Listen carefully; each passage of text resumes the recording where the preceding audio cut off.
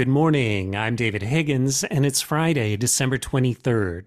This is CQ Roll Call's morning briefing, and here are the top 3 headlines you need to start the day. The House is set today to send the mammoth fiscal 2023 spending package to President Joe Biden's desk. House leaders initially had hoped to clear the bill last night, but they determined that it wouldn't be ready for floor action before midnight. The Senate passed it mid-afternoon yesterday, and just to be on the safe side, the Senate also passed another continuing resolution to fund the government for another week. Current funding expires tonight at midnight.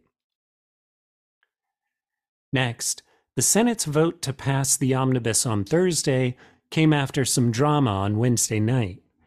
Republicans wanted a simple majority vote on an amendment to bar the Biden administration from ending the Title 42 asylum restriction policy. Democrats wanted a 60-vote threshold for adoption of the amendment, but they eventually allowed a simple majority threshold in exchange for a vote on another alternate amendment. Both amendments were defeated. And finally, calls are mounting to investigate Republican Congressman-elect George Santos of New York after media reports raised questions about his biography and financial dealings. The New York Attorney General's office is reportedly reviewing the allegations, and Santos says he'll address the questions after Christmas. Check CQ.com for developing policy news.